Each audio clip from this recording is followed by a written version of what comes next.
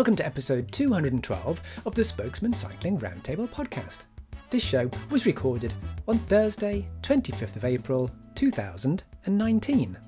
The Spokesman Cycling Roundtable podcast is brought to you by Jensen USA, where you'll always find a great selection of products at amazing prices with unparalleled customer service. For more information, just go to jensenusa.com/thespokesman.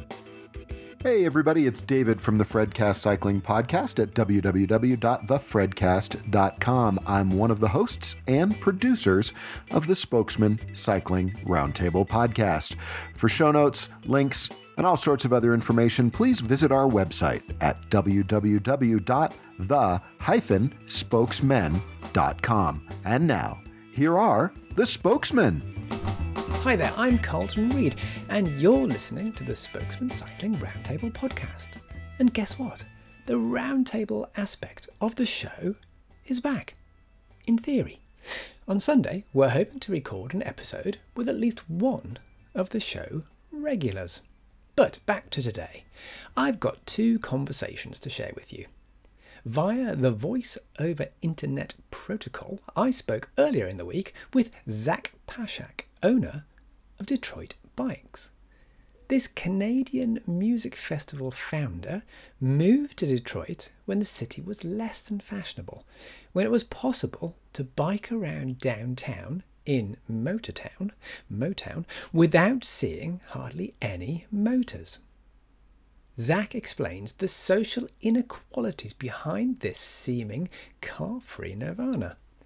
And I murder the famous joke about how to make a small fortune in the bike industry. But before that, there's some in situ audio I recorded in Scotland at the weekend. I was standing in front of a rundown mill in the Tweed Valley town of Innerleithen.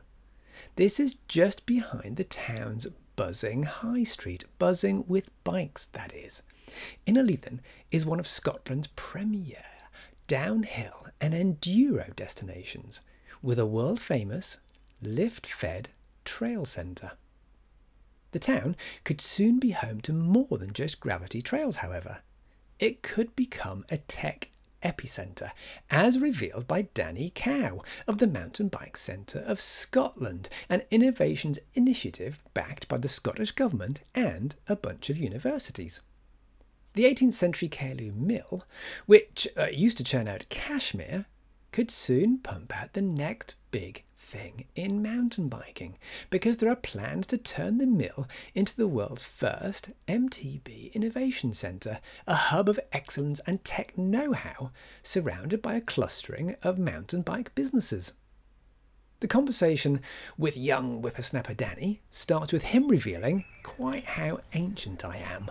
Danny, we are in the beautiful, beautiful Tweed Valley, which is now internationally famous. Yes. Because of its world-class mountain biking. Yes. Which we've had here for like 25, nearly 30 years. Did you not ride here when it first started, Carlton? I did actually. If you want me to go completely historical. History lessons. Okay. I wasn't going to do this, but you prompted me. Arthur Phillips was the guy who first came to Glentress. He was working as a civil servant. For his last year of employment, and this is, we're now talking 86, okay, 87 maybe, he was allowed to take a company car with him when he left his job. So for his whole last year of his job, before he retired, he got a Land Rover. Okay. And he got a Land Rover because he had plans for doing this amazing mountain bike centre at this just totally nondescript forest at that time. Okay. Which then became Glentress, which then became this world-class. Yay. So yes, I've ridden here for definitely since 1986. Brilliant. And nobody's heard of Arthur Phillips now, sadly. But he was the guy who started all this. Okay. But now we are talking about something that is certainly potentially a European first, potentially even a world first. Yes.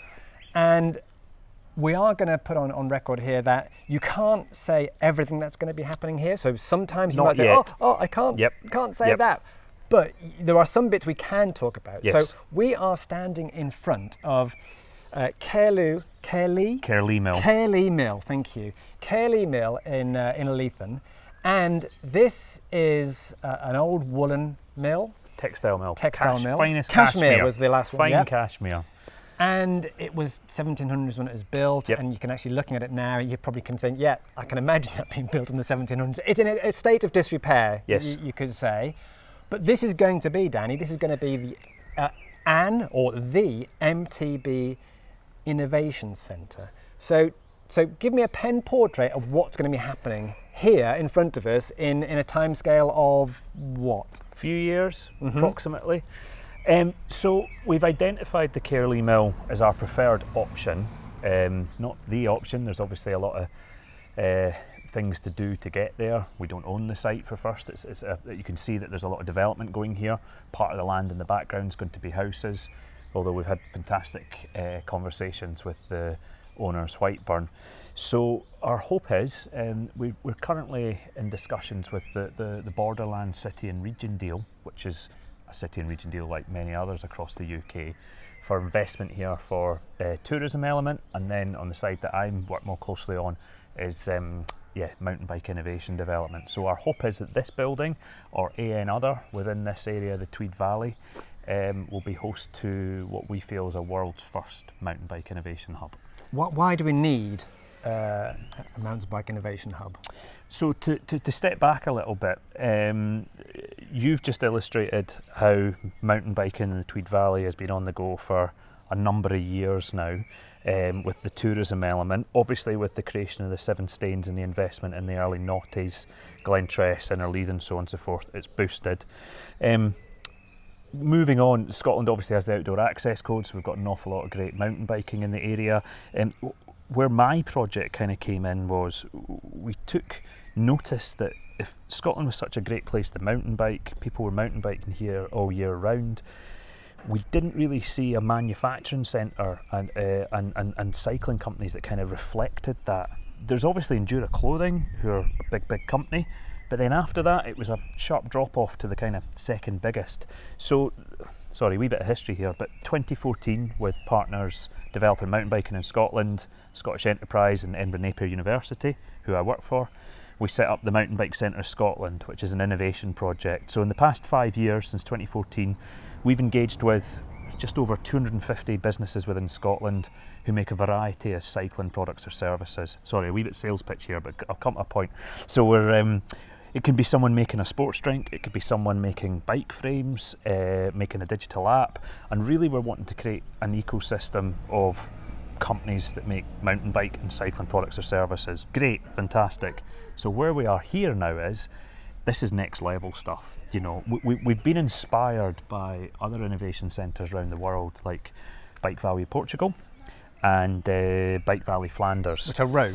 Which is road Bike Valley Flanders. We're not going to be the same as that. I can tell you exclusively, we won't be building a wind tunnel. Where they move more on the road and the aerodynamics, we will be more on the on mountain biking.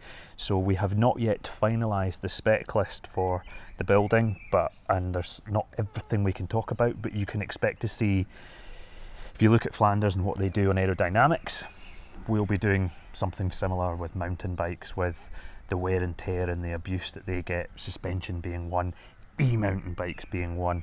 And just to paint the picture here, we are surrounded by hills. Yes. We are surrounded by world-class hills in that you've got enduro that way, you've got fantastic gravity that way, and you have got road riding here as well, but mainly this is a mountain bike area. Yeah, I mean obviously we're sitting here on the Easter weekend where it's 20 degrees, which for the record, Carlton, it's like this every single day in Scotland. Every time I've been, it's been like exactly, and it never rains. So you can see that the town is heaving today. So I think symbolically that the mill at its peak employed 300 to 400 people in this area.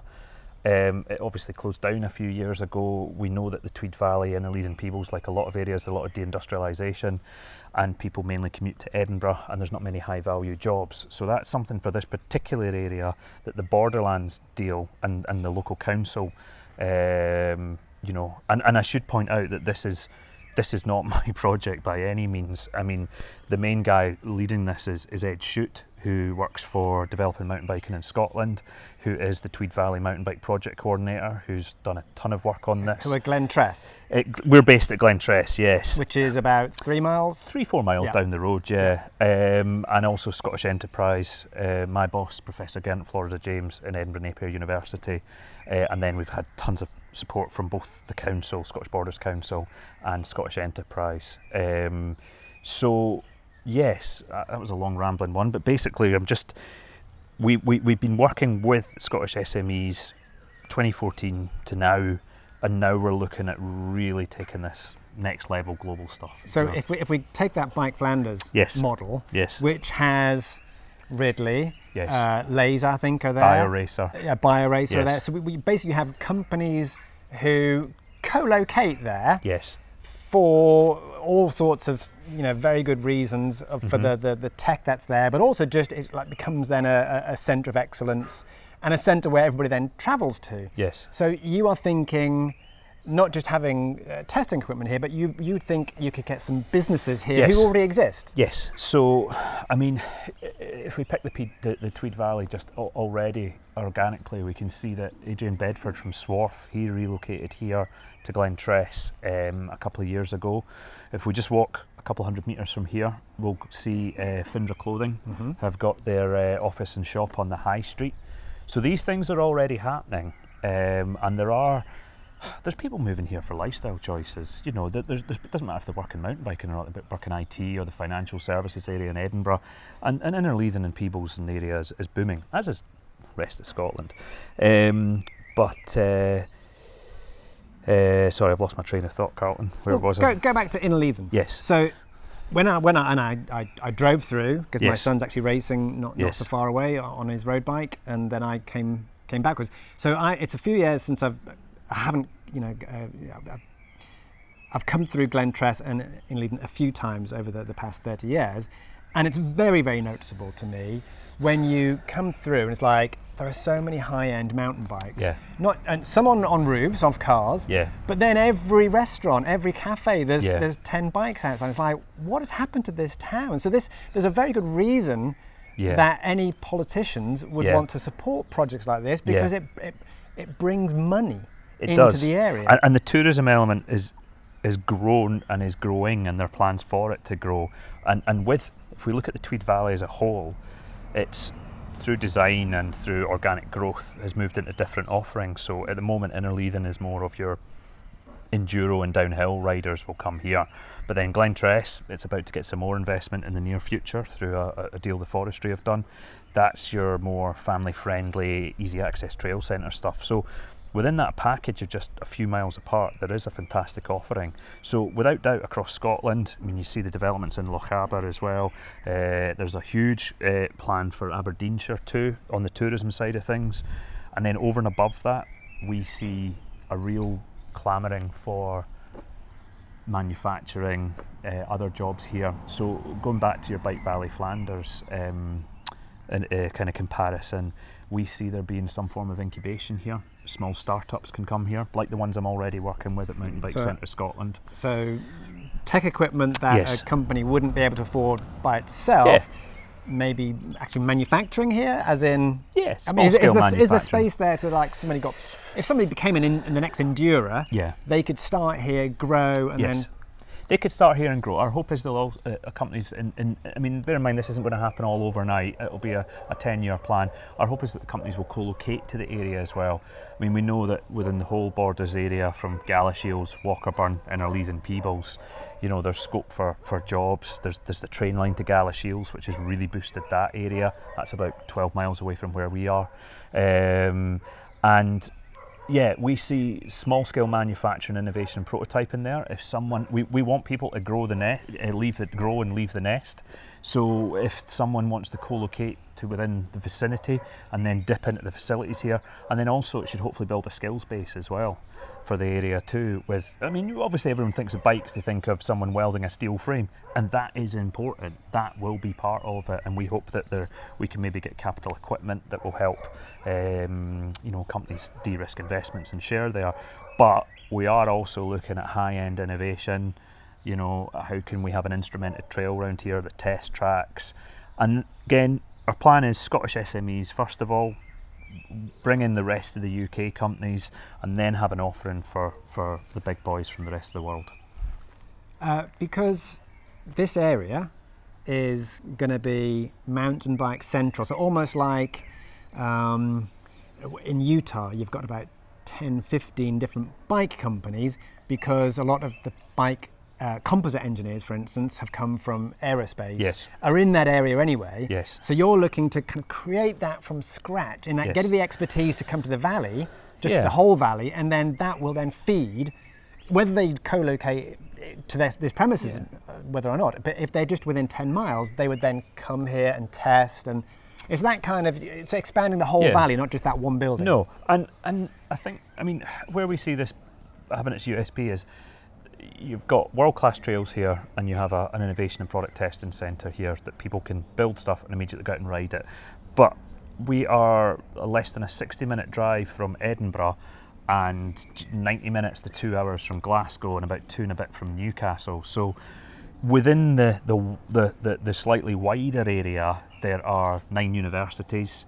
There are a huge manufacturing base as well. Because Heriot Watt's not far, is it? And Heriot Watt is a key partner? Heriot Watt, we're a partner. We work a lot with them on the textile side of things. So their textiles college, I have to name check a guy, Jim McVie there, who's done a lot with our textiles companies.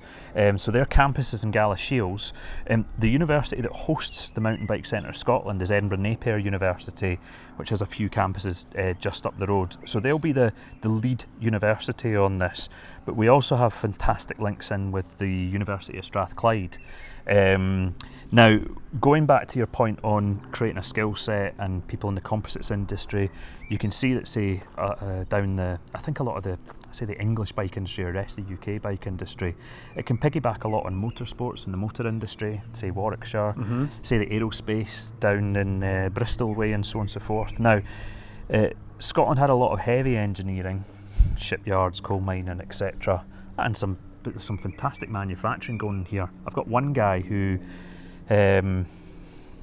talk a little about his project, but basically he is a renewables engineer. So he trained in and developed wind turbine gearboxes, wind turbines, generators, so on and so forth. Now he has taken that skill set and is moving it into developing gearboxes and so on and so forth for the mountain bike and cycling industry. So we have a big renewables area there.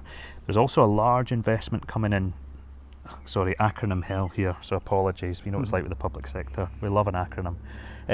So NMIS, NMIS, is a big Scottish Government scheme, the National Manufacturing Institute of Scotland. So that's going to have capital equipment. There's a lightweight manufacturing centre in Strathclyde as well. Again, as I said, 90 minutes to 2 hours away. So we're creating a skill set of people, of industries, of supply chain. That's what we're trying to do here. You know, we started 2014. There wasn't that many companies that I worked with. It's grown. We've now got a few companies at scale in 2019, and we know that this won't happen overnight. You know, it's a long-term plan. We think that we can get enough, Scottish SMEs, enough interest from the rest of the UK. And what we need is some cutting-edge research and commercialisation. And it's very, very important is the knowledge exchange between universities and industry. So that rest of the UK is interesting. Yes. Because you mentioned Newcastle and Yes. how close we are to Newcastle. So that's where I've come from, Yes. from this morning, yeah. So it's just over 2 hours to get here. But that's England. Yes. And this is Scotland. Yes. And is there any UK cash going into these projects, or is it all Scottish cash? And then how can an English company come in here and benefit from Scottish cash? So what kind of English stuff are you? Yes. And then not just English, international. International, yeah. So up until now, Mountain Bike Centre Scotland, that's been a Scottish funded project from agencies, Scottish Funding Council, paid for by Scottish Government. So up until now, I've pretty much just engaged with companies that are within Scotland. That's kind of what I'm paid to do and what my remit is. This is obviously going to be bigger. We don't know the exact details yet, to be honest, but with these city region deals, they are mixed funding between Scottish and Westminster governments. So this will have funding from, I can't tell you now how the engagement is going to work. with rest of UK companies, but we now have an offering and facilities in the next few years that we are going to engage with companies rest of UK and bring them in. I couldn't guarantee someone in Newcastle what the difference in funding is between someone in Edinburgh, but we're going to have the capacity now and the remit to deal with companies pan-UK and hopefully internationally too. So whether Brexit happens or not, we don't know at the moment. No. That's literally still up in the air. Yes. But in a post-Brexit scenario, certainly the UK government has been very big on, in effect, reshoring and doing stuff here, and that's the Brexit opportunity. Yeah. But you're doing this even without a Brexit. But do you see any upsides, downsides with Brexit? Thanks for that question.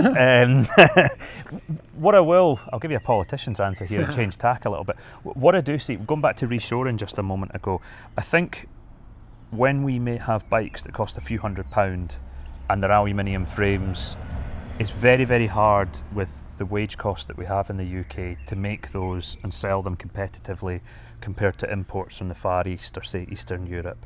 However, with e-bikes coming in, and I'm not just talking about e-mountain bikes, e-commuter bikes, cargo bikes as well, which is fascinating, it increases the value and complexity of each unit. And this isn't just for Scotland. If you read Bike Europe and speak to, as we do with Kevin Main at Cycling Industries Europe, there's more and more reshoring, some carrot, some stick, because there was obviously the anti-dumping duties as well, coming back to the European Union. Now, going back to Brexit, there's a lot of unknowns that could provide opportunities. But I do think with e-bikes and more people cycling, so if we move out just from mountain biking, which is our kind of focus, but into the cycling industry, we just recently heard from Cycling Industries Europe how they've ripped up their strategy and they're going to treble the e-bike growth there as well.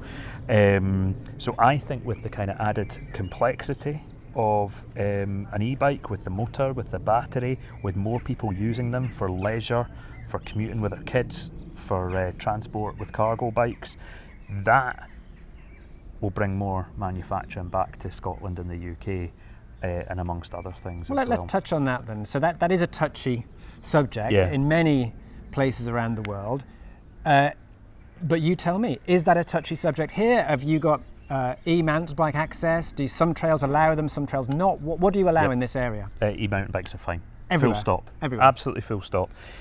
Usual caveat, just like on the road, if you de-restrict an e-mountain bike, it's the same story as if you de-restrict a normal e-bike. It's against the law. So as long as they're restricted and they're within there and you follow, developing mountain biking in Scotland have got some fantastic guidance on responsible riding and do the right thing, and you follow all the other laws with the Scottish Outdoor Access Code, you are fine. So I own an e-mountain bike myself. Again, as long as you ride it responsibly, it's absolutely fine. Now, you mentioned before about the Borders Railway, which has been a big success. Yes. It's much oversubscribed compared to when they said it was going to be successful. It's even more successful than they ever envisaged. But that stops like 12 miles away. But tell me about, there's a bus. So there's now, and it's literally 2 days old, Borders buses are now going to be taking people from Edinburgh to Peebles to Melrose, and you can put your bikes inside the bus. So they've got specific big old chunky mountain bike, roll in, put your bike on, go and sit down. Well, we can even tie in a wee bit of manufacturing here. So this is, those buses are made in Falkirk with Alexander Dennis. I know I used to work for Scottish Enterprise, the economic development agency, and they've been supportful of Alexander Dennis Bus Company. So I think those 3 buses that they've just invested in rolled off the production line in Falkirk, came down here. And I always recognise that in order to enjoy the mountain biking, you jump in your car, drive down, park it, and then enjoy the clean air and the serenity of the countryside. And that irony's never lost on me. But I now live in Edinburgh myself, despite growing up in the area, and So you could get the bus. I could get the bus. So basically, at the moment they've got space for 2 bikes in there. I put my bike on there when they came to Glentress for the wee demo. It fits in absolutely fine. It's not that normal one where they built it for a 28mm tyre and you try and put your 2.5-inch tyre in there, nope, we've got 2.6-inch tyres fitted in there absolutely fine. And they're going to increase the capacity of that to 4. Now, I think it's absolutely fantastic, and they've told me, I have not checked it yet, that their app will flag up which bike is which bus is bike friendly. And yeah, as we say, that does Edinburgh, Peebles, Glentress, Innerleithen down to Melrose. So that also means you can connect up with the nearby the train at Gala Tweed Bank for the ScotRail train. So just thinking of me, I'm now going backwards to that 1986 when I first came here. Yes. I can't remember how I got here. I'm not even sure if I had a driving licence at that point. But it's always been pretty difficult to get out here because it is that 30 miles from Edinburgh, Yes. so you have got to have roughly your own form of transport if you've got a bicycle. So that's going to transform how I could potentially get here in the future, because I could take a train to Edinburgh, get off the train, get a bus here. Yeah. So we're talking about an extra maybe hour Yeah. than it would at driving here, but that removes so much Yeah. stress if you can just get here on a bicycle because Yeah. you've ridden to the station and you're right off. Absolutely, and we know that especially with Edinburgh and Glasgow having huge student populations, there's a lot of people who there's no point in them owning a car. So for them, that'll be fantastic for them to come down here to use these facilities.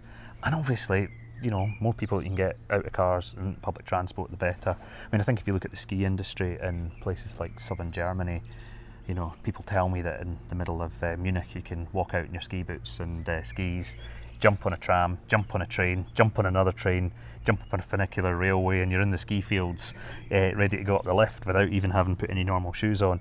So we're a wee bit away from that, but I mean, I'm absolutely delighted with what Borders buses have done for this area.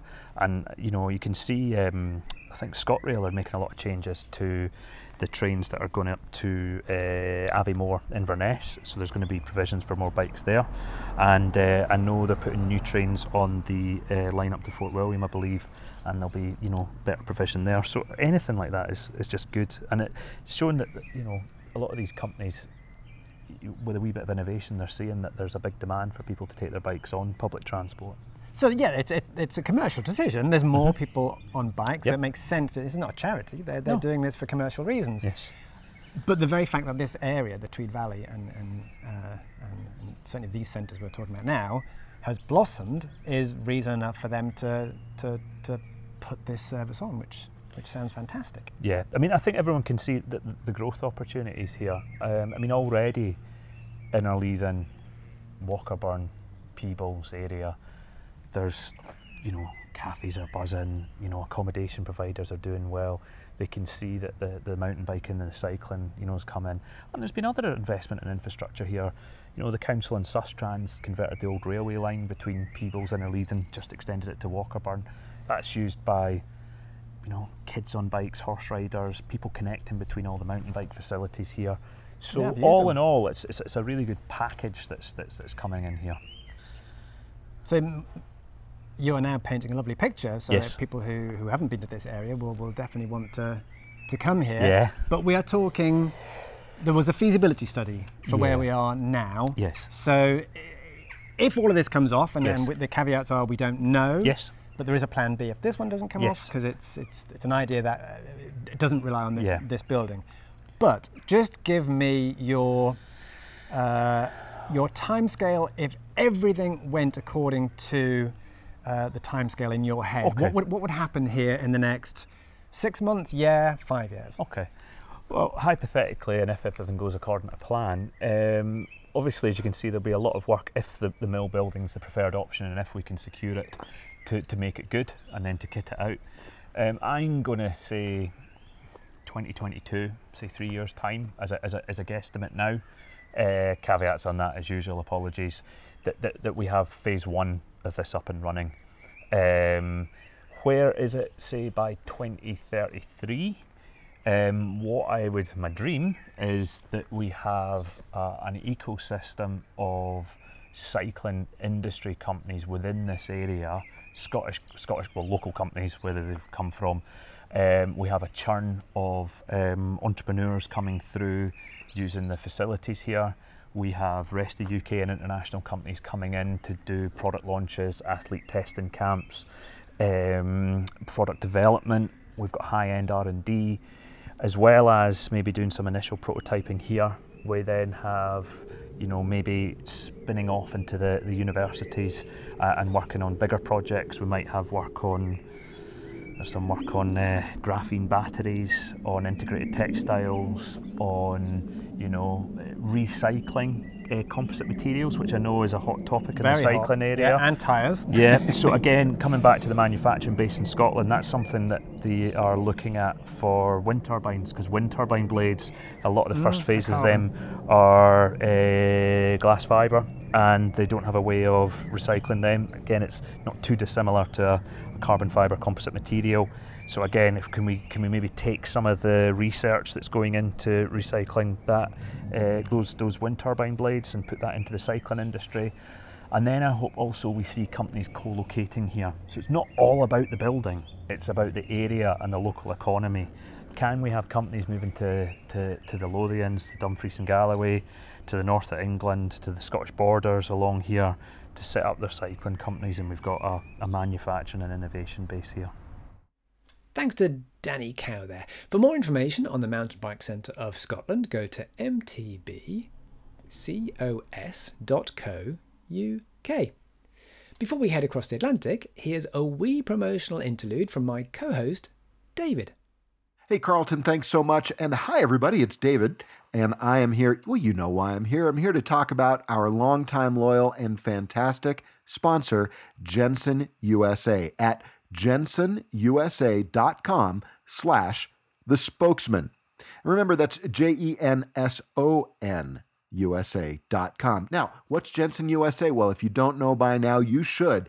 JensenUSA.com is the place where you're going to find all of the things that you need for your complete cycling lifestyle. Complete bikes, mountain bikes, road bikes, gravel grinders, everything in between, components, apparel, accessory, tools, shoes, really gifts, everything you can imagine that you would need for your cycling lifestyle. And we're not talking about off-branded stuff. We are talking about name brands that you know, love, and need for your cycling lifestyle. You're going to find those name brands at incredible low prices, and that's all going to be coupled with unparalleled customer service. If you haven't been to Jensen USA before, I urge you to do it right now and every time you need something for cycling, because they're going to have it at great prices and you're going to be very, very satisfied with their customer service. Go ahead and check them out. That's at jensenusa.com/the spokesman. Our thanks to Jensen USA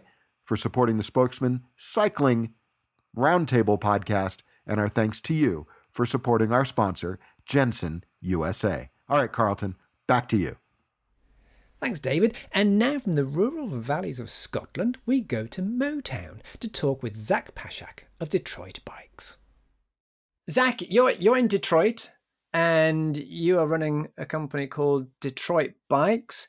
And congratulations on, I know you're at least halfway to your Kickstarter target. Oh, thanks very much. Yeah, it's a new city bike we put out. So that's sort of been the purpose of the company, is to encourage more people to ride bikes around cities. So this is the latest one we put out, and the response has been really good. I'm excited for it. And your cheapest one? Yeah, it's $299 is the starting point for this price for this bike. And that's roughly half the price that you would normally be. Your bikes are? Yeah, the experiment for me was to try to start a bike company in the US in the hopes that would encourage more people to kind of get into the story of their bike and become more passionate. Kind of like what microbrewing did for beer in America. Sort of like the micro distillery or microbrewery of bikes. But the unfortunate thing is that it's really expensive to make bikes, especially in the US, and to compete with China. So our bikes have been more expensive than where I wanted them to be. So this one has an imported frame. Because we've got this big factory set up, we still do the assembly, we do the wheel building, packaging. So it's a lot more content than you normally see on a bike sold in this country. But we were able to drop the price down. So now it's a really competitively priced bike, still coming through our factory. We've been at making bikes now for 5 or 6 years. So I think it's really well made. We've teamed up with Ben Serrata, who really knows his stuff. And so, yeah, I'm pretty excited. I think this gives my company a chance to really kind of play at the same table as the other companies that are out there. Is this your first one that is not made in the US? Well, so last late last year, we came out with a line of bikes that had imported frames, and that so we have a version of our A type and a version of our B type, and a bike called the Axle, and the Sparrow's the fourth in that line. Does it not, I'm being rude here, does it not spoil your story in that, a big part of the story since you founded it in 2011 was, you're reshoring, you're bringing bicycle manufacturing back to the US. Are you almost not saying, well, we kind of failed and we can't do that all the time if we want to hit at this price point? Yeah, I don't know. It's not rude. It's a really good question, and it comes up a lot. And I appreciate the opportunity to talk about it because I think that it is a reaction people have for sure. So I don't feel like we failed. We're, my company was able to deliver a U.S. made bike at a price point that hasn't been seen in this country in many decades. It's just it still wasn't something that consumers en masse were really all that excited about, and the consumers that I'm talking about really are the bike stores. So we have great customers who love our bikes, but most people buy a bike through a bike store. And where we really ran into the challenge was bike stores. Bike stores are very opposed to the idea of bringing in something a little bit different, and they're very opposed to the idea of having to talk about origin of product. Because if they brought in our product and started Mm. talking about it, they'd have to point out that every other bike on their floor is made in China. And Hmm. and so we had a heck of a time trying to get into bike stores, and it was quite an experience. I mean, I like it. I go back to that microbrewery kind of analogy. It would be like if all the bars in the country sold, Budweiser, and some microbrewery came along and they all told them they had to be more like Budweiser. That's what I feel like I'm running into because all these shops are carrying these, major label Chinese made mass market bikes, and this little independent, plucky company came along and they just slammed the door in my face, repeatedly, and just told like each different shop would have a different thing that they said I had to do. Whether one was saying I needed more colors, one was saying I needed a different crank or whatever. I mean, it was all over the map, and it was really disheartening. And so that's where the company's kind of morphed and changed a little bit into where we are now. So have you not made bikes for bike shops? Like, a bike shop say, make me 100, Zach, and we'll put our shop colors on. Have you not done stuff like that? I've had some inquiries about that, but we've never really had much movement with that. The bike shops, there's not a lot of bike shop branded bikes that are sold out there. But if they Hmm. want, I mean, we would be an option for that because it's harder to get lower quantities made in China. So, our minimum order quantity is 10. So we have had some success with smaller runs, but it's usually not bike shops. It's usually hotels. It's different businesses that want to have a really cool Christmas present for their employees. We'll do custom branding. Our biggest success in custom branding was Belgian Brewery. I find that very strange because here in the UK, shops doing their own brand of bikes is relatively common. The chain store big independents, they have their own brands of bikes. So Evans, Halfords, they'll all have their own brand of bike. And then even like small shops, like with like one or two locations in London, and that's both Condor, which is a famous shop. Pearson Cycles is a very small dealer, but they have their own brand of bike. It's just a way of differentiating. Yeah. So you don't have a Trek, you don't have a Cannondale, or only those brands. You also have your shop brand, and that's where you probably make most of your money. So I'm really surprised that American companies, bike shops, haven't latched onto that and are just getting, produce 250 bikes from Well, you. I've got an idea of why that might happen. And so first I'll just ask you, do you know where those bikes are produced for those stores that Oh are yeah, their own yeah. This is custom a ones? good point, actually. Yeah, they'll be Asia. So they are UK shops putting their names on them, but they are generally produced in Asia. So rebadged in effect. I see. So they are still coming from Asia. Because I was going to say that it might be because the European Union. I mean, I guess not for long for England, um, but there are still bike manufacturers in Europe because there's been an aggressive tariff imposed on Chinese imports. You probably know Mm, more than I do, but mm, us we didn't do that same thing. So we didn't really protect our industry, and we don't have one. So there aren't any smaller players that stores could even go to. They could go to mm, Asia or buying in high enough volume. hmm. So I'm sure you've will have heard, because everybody comes into the bike industry hears this joke pretty early on, and the joke is, if you want to make a small fortune, or if you want to make a Right. fortune in the bike industry, a small fortune, you start with a large one. That's the joke. I ruined the joke there, but basically, Yeah, if you they, want to make they a say small that about the wine fortune, industry, or the wine it's the industry. same thing. You want to make a small fortune in this industry, you've got to Yeah, start with a large one. So, have you run into that? Because you didn't come from bikes. yeah. So my intention of getting into this business, I'm very fortunate, I guess, in my life that I didn't need to go out and pursue making a fortune, and that's not what I intended to do. I obviously want this company to break even, hopefully pay me a little bit of money at some point. But really, this is about my move to the city of Detroit and trying to figure out what a business is that I could start here that would contribute in a number of different ways. So, in terms of job creation, changing the kind of view of Detroit in terms of making it more of a place people thought of positively, and also changing the perception of what Detroit can do, and then also what the interests of Detroiters are. And so, in a few of those fronts, I've made incremental progress, and I think the city has just blossomed into this incredible place, and I've really been blessed to be part of that story. But yeah, for me, it wasn't about trying to make a fortune. If I was trying to make a fortune, I probably would have steered clear of bikes. I probably in financial services or something like. So why Detroit? Because you're not from Detroit. You're Canadian, yeah?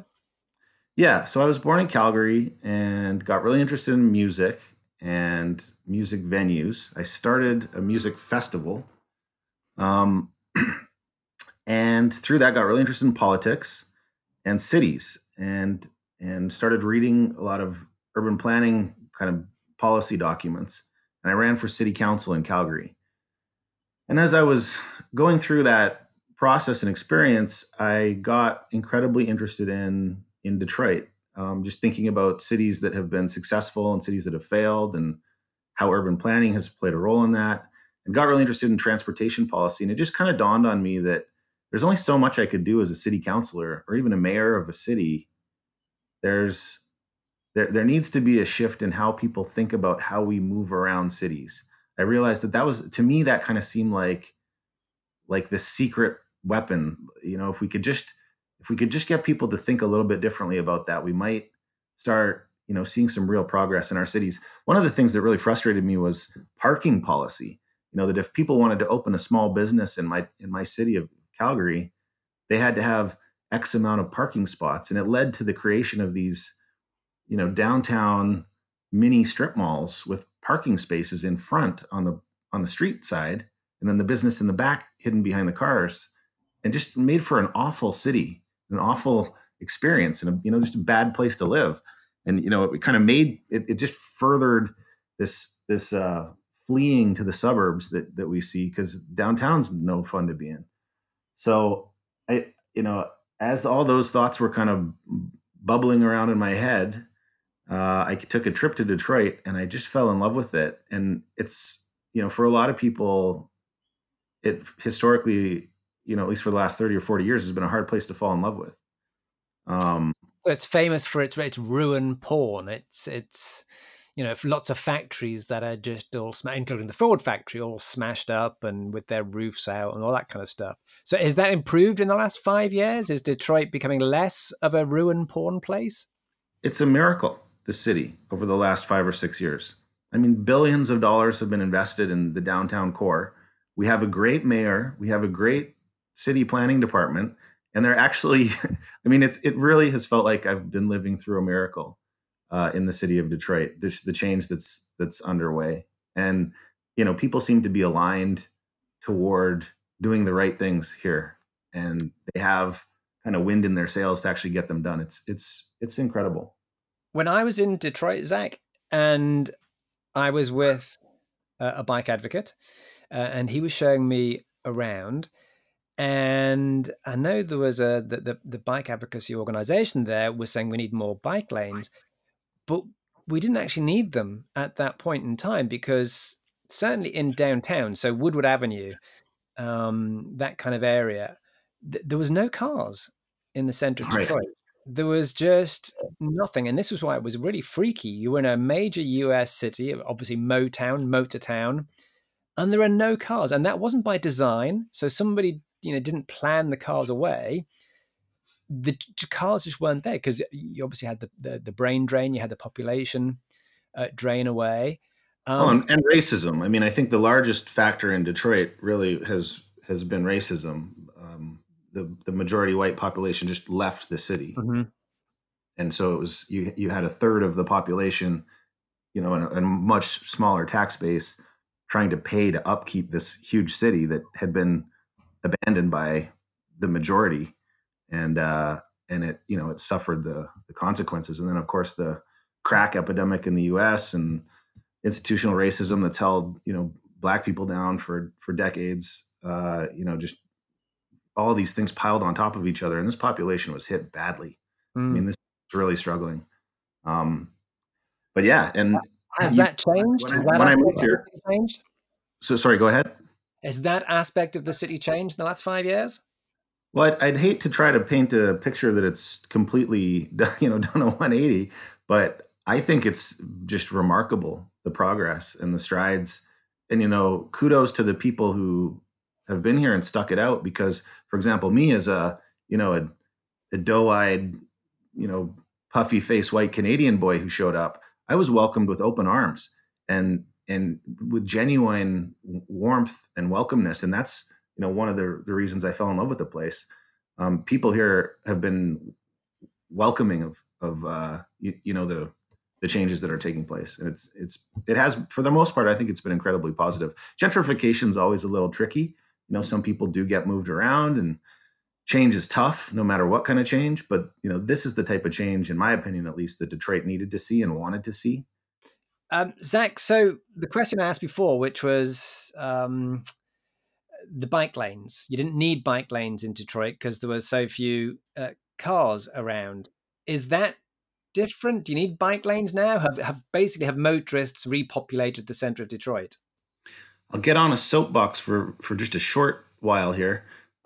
So I think that the idea that there's a quantity of bike lanes that then somehow makes a city safer has been a mistake. So Detroit, yeah, painted all these bike lanes throughout, the vast kind of spread of the almost wilderness of Detroit. But they were really useless bike lanes, and so it was almost more just like padding the numbers.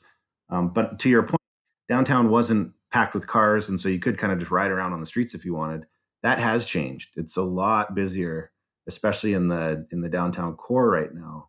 And they've put in bike lanes, but they've put in protected bike lanes, well painted bike lanes with little stanchions, and that has been remarkable to see. So that's really coming along. We've also, I think that you need bike lanes plus some other stuff, and we're starting to get that plus other stuff too. So bike parking, there's a train that's been put right down Woodward Avenue to kind of complement cycling in the city. So yeah, we're moving in that direction. It's by no means Copenhagen here yet or anything like that, but I think that they're pointed in the right direction. Mm-hmm. Do you have Henry Ford still working for you? Henry Ford II, I sure do. Yeah.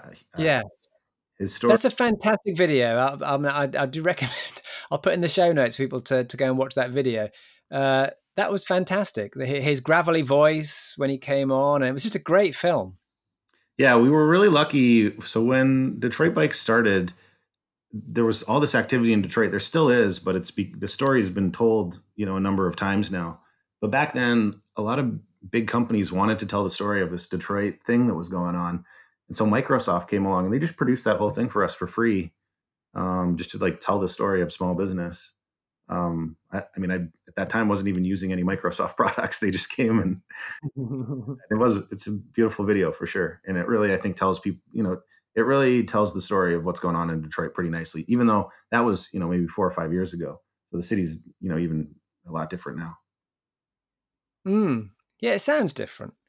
I mean, I guess from lots of people, that's a massive improvement.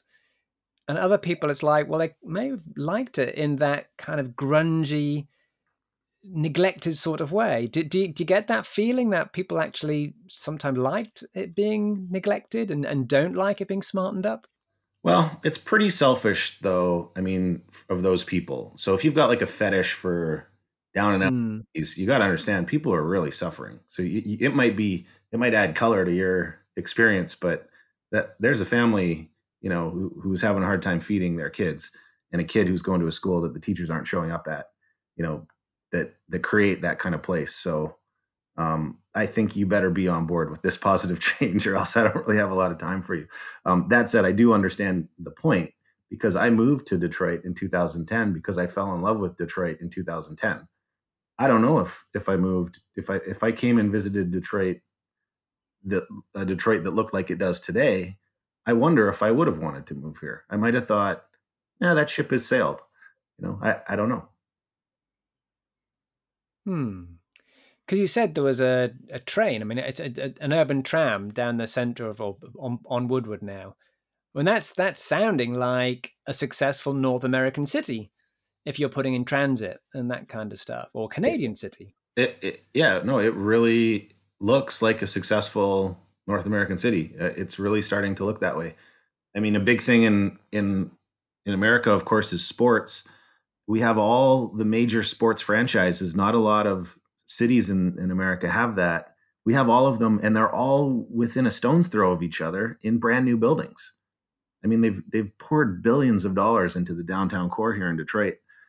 There's obviously still more work to do, but it's a huge development, and I mean, condos are going up, apartment buildings, all kinds of stuff. It's wild. So are you riding that wave? Then if you founded your company when Detroit was kind of still down in the dumps, it's no longer down in the dumps, it's an up and coming city. Is that benefiting you, or did you actually benefit from that previous story? Huh, great question. I benefited more from the previous story. I think now the brand can get a bit lost. I mean, we have two or three new restaurants that open every week.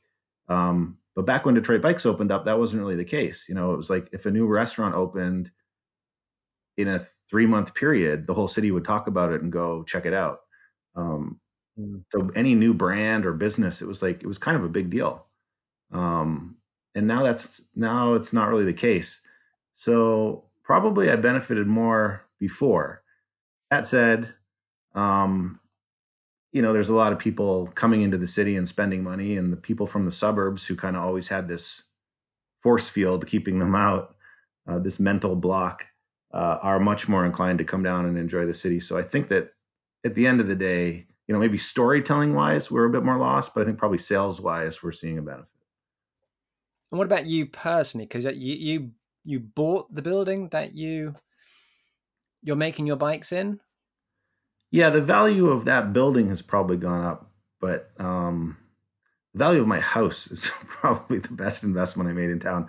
I didn't want to come Mm. down and be a real estate speculator, although damn, I wish I had at this point. It's the values of certain properties are, 10 or 20 or 30 times more than what they were before. Um, but I bought kind of the biggest house I could in town, and I had sold a small house in Vancouver, which translated at that time to a very, very impressive house in Detroit, and so that's been kind of cool. Just I've got like a movie star just moved into my neighborhood, and people are all fixing everything up, and values there are going up. So I've benefited on that front for sure. Okay, so let's go back to Henry the Ford II and your other staff. So how many people have you got working there? Right now we're about 10 or 12. We're really shrunk down. we kind of built up all our bikes. We're sitting on a fair bit of inventory right now, just waiting for some other orders to come in. And how many of those are builders? How many of them are actually making chromelli or taking chromelli tubes and then making those tubes into bikes? Well, there's a few different processes. So assembly is part of that, wheel building is part of that, paint is part of that. But if you're talking about just like welders and fab people, we've got 3 or 4 people doing that work right now. Mm-hmm. So And were they welders before you took them on, or did you train them up? I mean, how, because you've lost a lot of the bike skills, the bike building skills in the US. So how did you get people to reskill? Yeah, it's been incredibly hard. I mean, it's been a real uphill struggle. When I opened the factory, by the way, I should just to go back to the staffing point, just to give you a sense of it.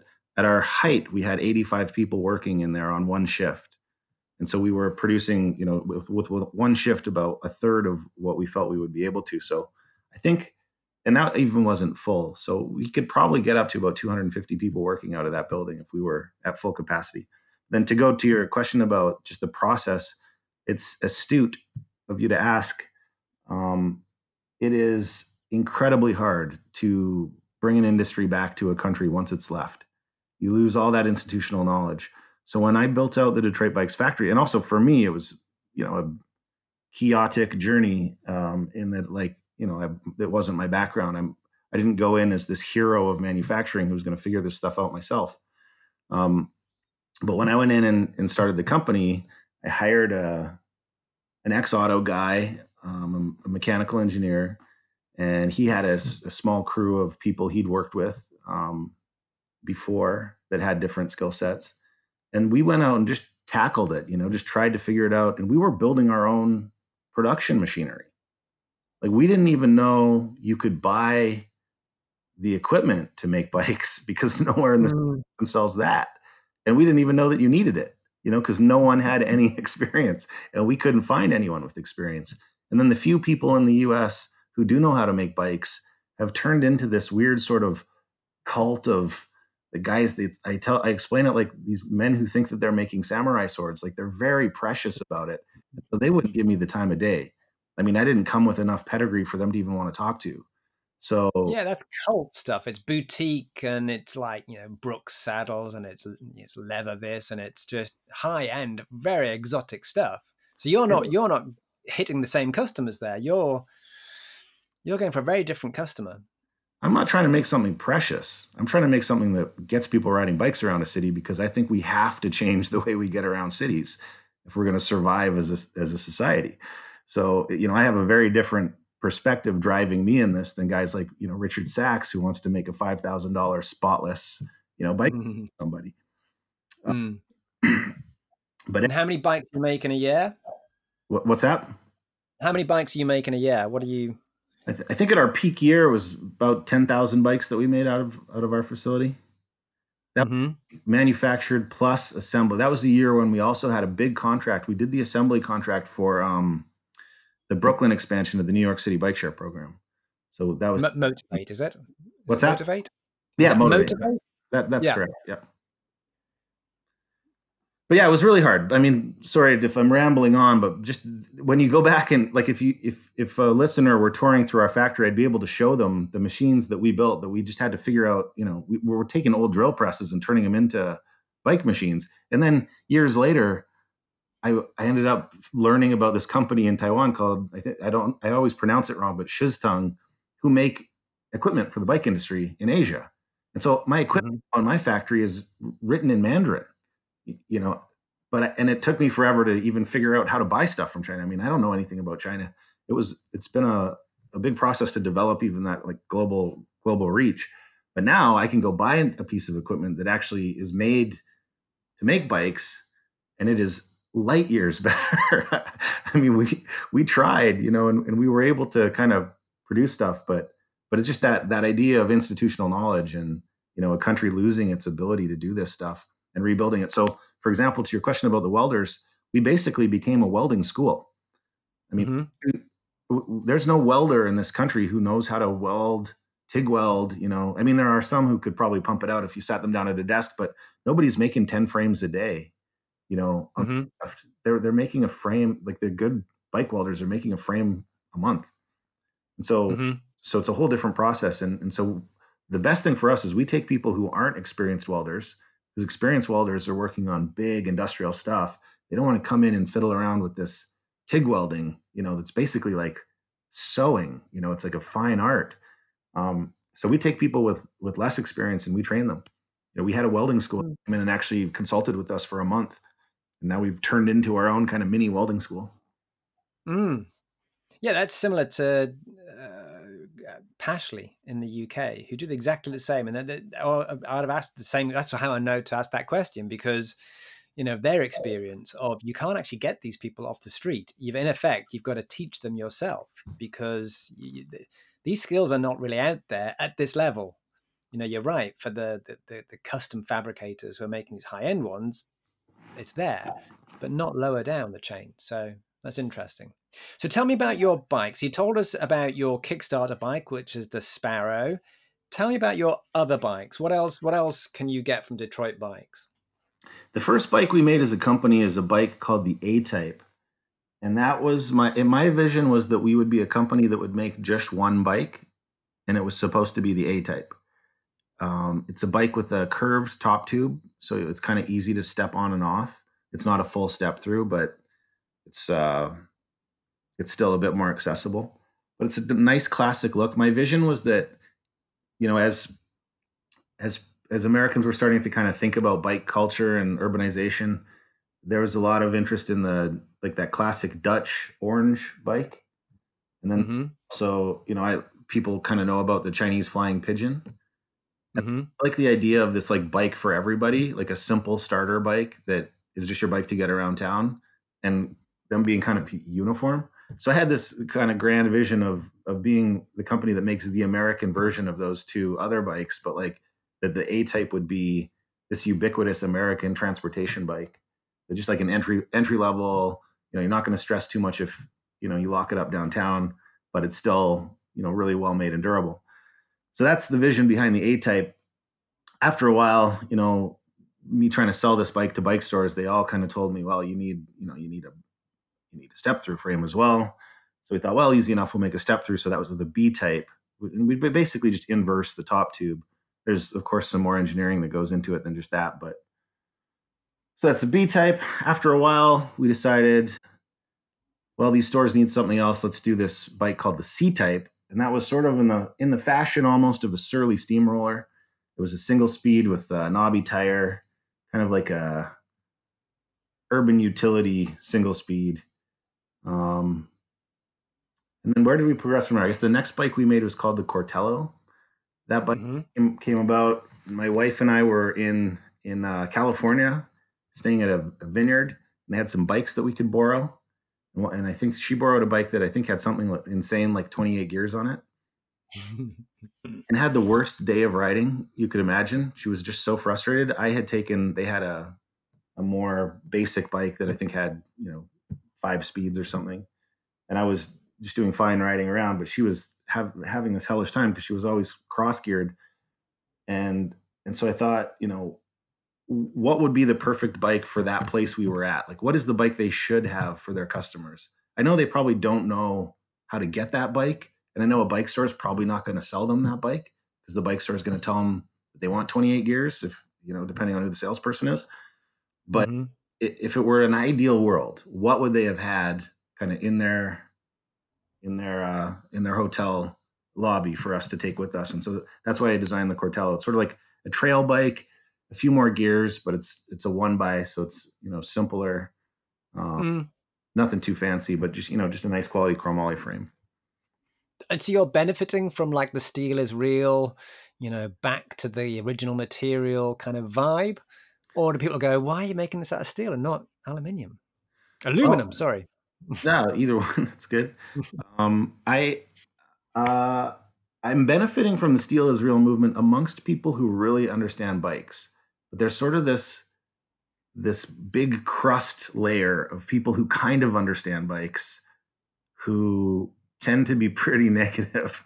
And I've brought it up a few times in the course of this podcast, but that group has just been really hard to appease. So that section, bike mechanics, basically people who work at bike shops and own bike shops, often don't really get that with steel is real. Bike industry people who've been around the industry for a long time and really do understand, are always excited, and they always give me a pat on the back. And then down to the actual customer level, they don't know. A customer, I think, typically doesn't know that there are choices between aluminum or steel on a bike. They do know about steel. They're probably not going to know that there's different types of steel. So, Mm-hmm. so our effort to make these nice chromoly frames, sort of falls a little flat, to be honest. We're trying to get that education piece out there, but it's a tough marketing angle to first have to educate your customer and then sell them on the benefit of what you've educated them about, which is, really where the Sparrow comes in. It's just lightweight. So I want customers to know about chromoly and to care about it and to realize that materials matter in their bike, to go back to beer, just like the ingredients in your beer matter. We're just not there yet as a consumer culture around bikes.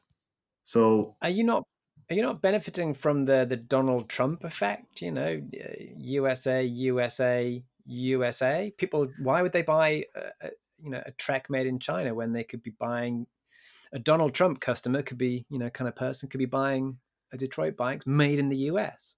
Well, I think maybe this is a little prejudice of me, but I don't think a Donald Trump person really thinks Detroit is a cool place, or really thinks cycling is very cool, or really believes in urbanization the way that I do. And so, I mean, America is just like any country. There's a lot of different types of people. I think Donald Trump's approval rating in this country is something like 30%. So the majority of people, I think, who live here aren't really down with Trump or that idea. Ultimately what customers in America want is something that they can afford. A lot of people here are pretty broke, or heavily indebted. So you've got these kind of two tiers. You've got people who either want the thing that's the most expensive, and sure, there's bikes out there that are $5,000, and there are amateur cyclists who ride around on them just because they got a ton of money. But for the type of people I'm trying to make a bike for, price is really the bottom line. So yeah, they're happy to be Americans and happy to live here and love their country, but at the end of the day, they're going to buy the thing that's priced the best for them. So let's end this particular conversation by going back to where we came in, which is the Sparrow. So you've got 161 backers. I'm now looking at your Kickstarter page. I get this in pounds, not in dollars, because I'm visiting from the UK. But I can see that, and I'm guessing you've got a $90,000. Is that a $90,000 target? $100,000 target. 100,000. Sorry, because I've got it £76,985 as your target. So you're more than halfway now. Yeah, we're coming up on, must be around 60-ish%. Mm-hmm. And you've got 26 days to go. Yep. Shipping And I'm looking is a little tricky. That's something I got to sort out. If you wanted to buy a bike, it would be expensive to get you one. It's very expensive to ship a bike. No, I mean, this is just because it just translates it with the cost. Right. When you're looking from the UK. And my second question was going to be, so have you done Kickstarter before? But then I can actually just click in and see you have done Kickstarter before. So you did the Detroit C-Bikes American single speed, and that was funded. So it's 106% funded. So you have been here before with Kickstarter. Yeah, I learned a lot on that first one. It's tough. Kickstarter's not easy. It's a real struggle, but I'm happy with how we're doing. So yeah, 60% funded in the first 3 or 4 days is a good sign. It means you're pretty likely to succeed with it. Yeah. And how are you promoting that? How are you getting that out there? Apart from talking on the Spokesman Cycling Roundtable podcast, of course. So yeah, local media is a big one. I was on a local TV show. Metro Detroit has over 5 million people in it. So our biggest customer base is a local one. For them, they get free shipping. So that helps. Or free pickup, I should say, $20. But so yeah, local media helps. We have a big email list. We've got about, I think, 20,000 emails of people who've been to our website and signed up. So our website is www.detroitbikes.com. So we send out emails to remind people. And then there's just personal networks as well. With Kickstarter, you got to just kind of pull out all the stops and harass everybody you know for the full 30 days. It's annoying, but it's what needs to be done. Well, Zach, I wish you luck with your, and it does look as though it's going to be a successful project. A, you've done one before, so you know how to do it. And B, it's kind of, yeah, you're right. You've got 4 days in and you're 60% there. So just looking at that from the normal bell curve that you have to go through on Kickstarter, then yeah, you're going to make it. So well done. I'll go out. I won't say good luck because you are going to make this, I'm pretty sure. So well done. And thank you ever so much for talking to us today. Carlton, thanks for your thoughtful questions. I appreciate it. Thanks to Zach Pashak there. And thanks to you for listening to today's show.